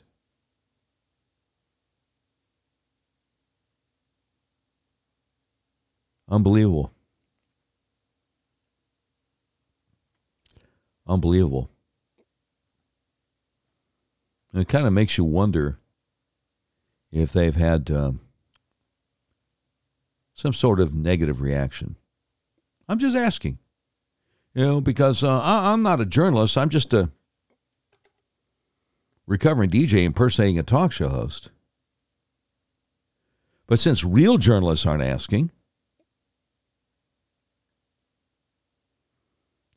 I figured I probably should.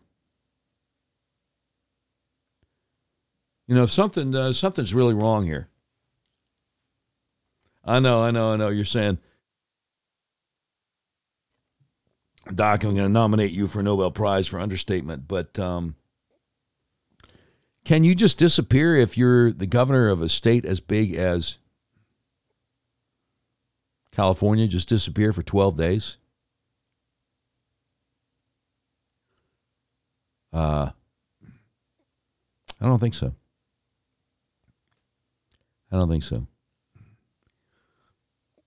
So Glenn Beck interviewed Darren Beatty from Revolver News. Hope I can get him on my podcast at some point. But he interviewed him. And Glenn said the FBI has arrested grandmas who were at the Capitol on January 6th, but why is it ignoring people like Ray Epps, who was caught on video multiple times trying to incite a riot? And so he talks to Darren Beatty over at his podcast. My buddy Party Man Randy over on Twitter responds. He says, once it's proven that Ray Epps is a Fed, that will mean that the government manufactured a pretext to go to literal war with its own citizens on January 6th. What happens then? Because January 6th at the Capitol was a setup by the feds. If you don't know who Ray Epps is, I recommend you go to the Revolver News website and you also do some digging around. Google probably doesn't want you to know.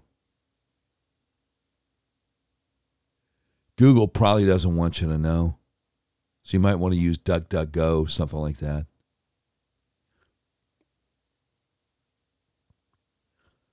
A little bit more on this deal with injecting 5-year-olds with an experimental drug. Dr. Kelly Victory over there on Twitter says the FDA acknowledges that they predict more hospitalizations from myocarditis resulting from COVID-19 vaccines in 5 through 11-year-olds than from COVID itself. Then they conclude that the shots may still outweigh the risks. Think about that. And she links the FDA exactly what they say here.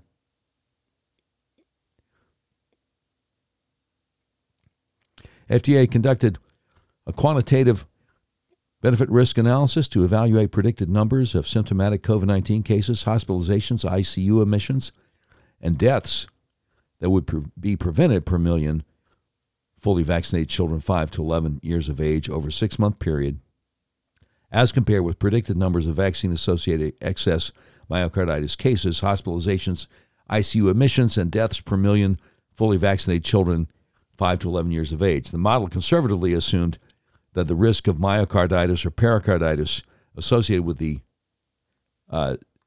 10 milligram dose in children 5 to 11 years of age would be the same as estimated. It goes on and on and on, but the point is, they predict more hospitalizations from myocarditis resulting from COVID-19 vaccines in 5 to 11-year-olds than from COVID itself. You got all these sheep out there saying, hey, can't wait to get my 5-year-old the jab. In case I didn't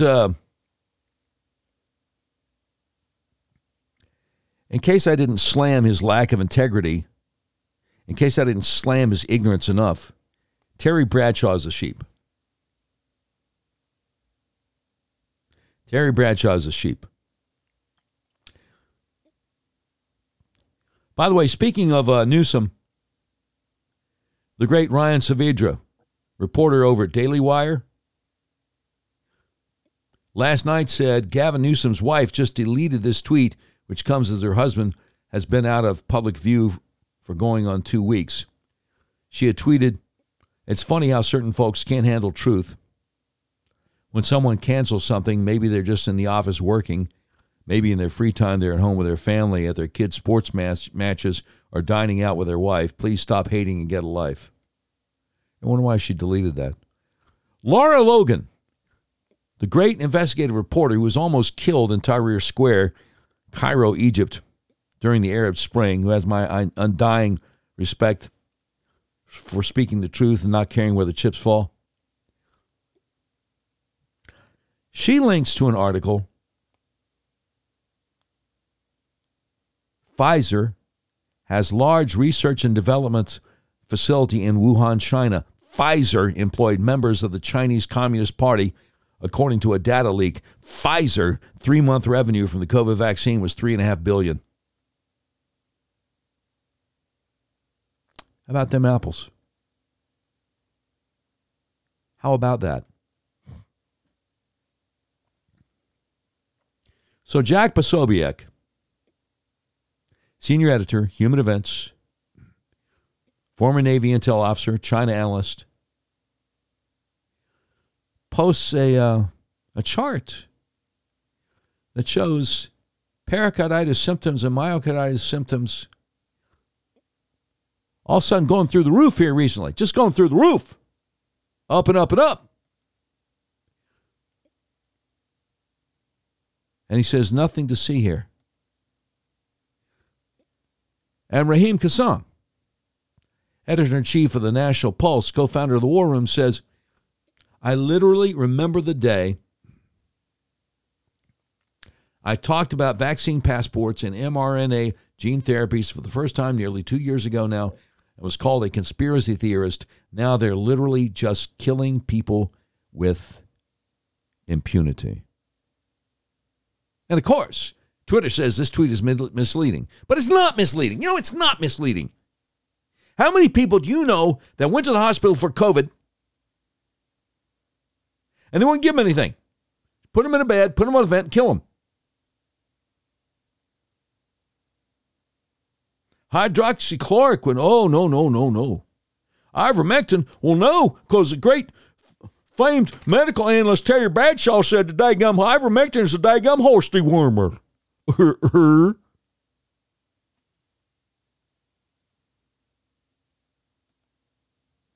They kill him. Monoclonal antibodies, oh, I'm sorry. You don't qualify for that. We're going to withhold that. Get some extra money from you dying. Where did Bradshaw get his medical degree? Was it Louisiana Tech? You know, I got to tell you,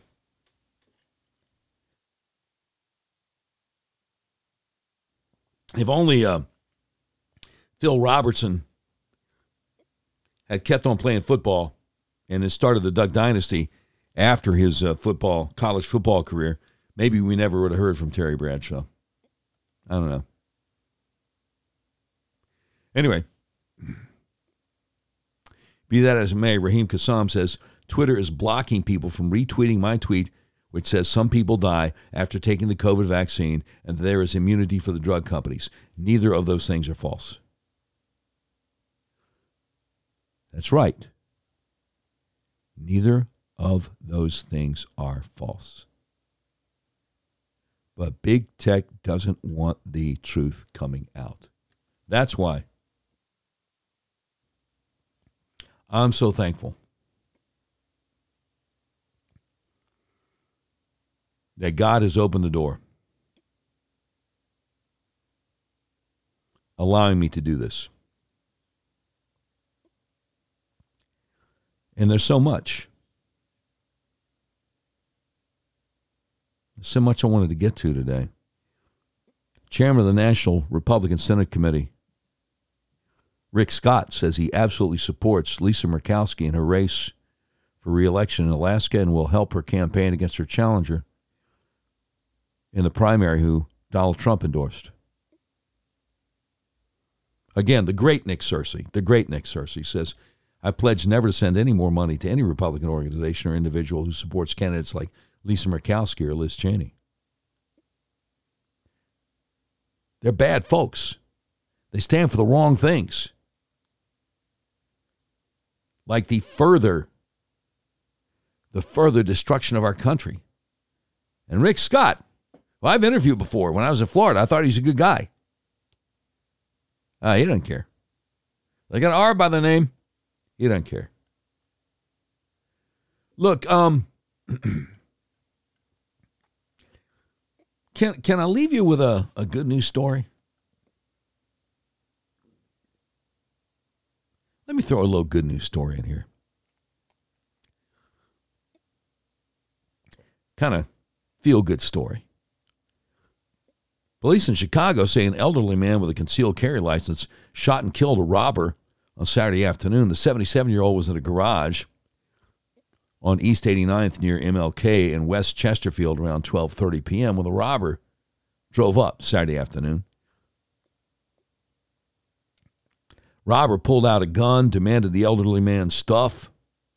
Instead of handing his things over, the elderly man pulled out a gun and shot the robber in the head and chest.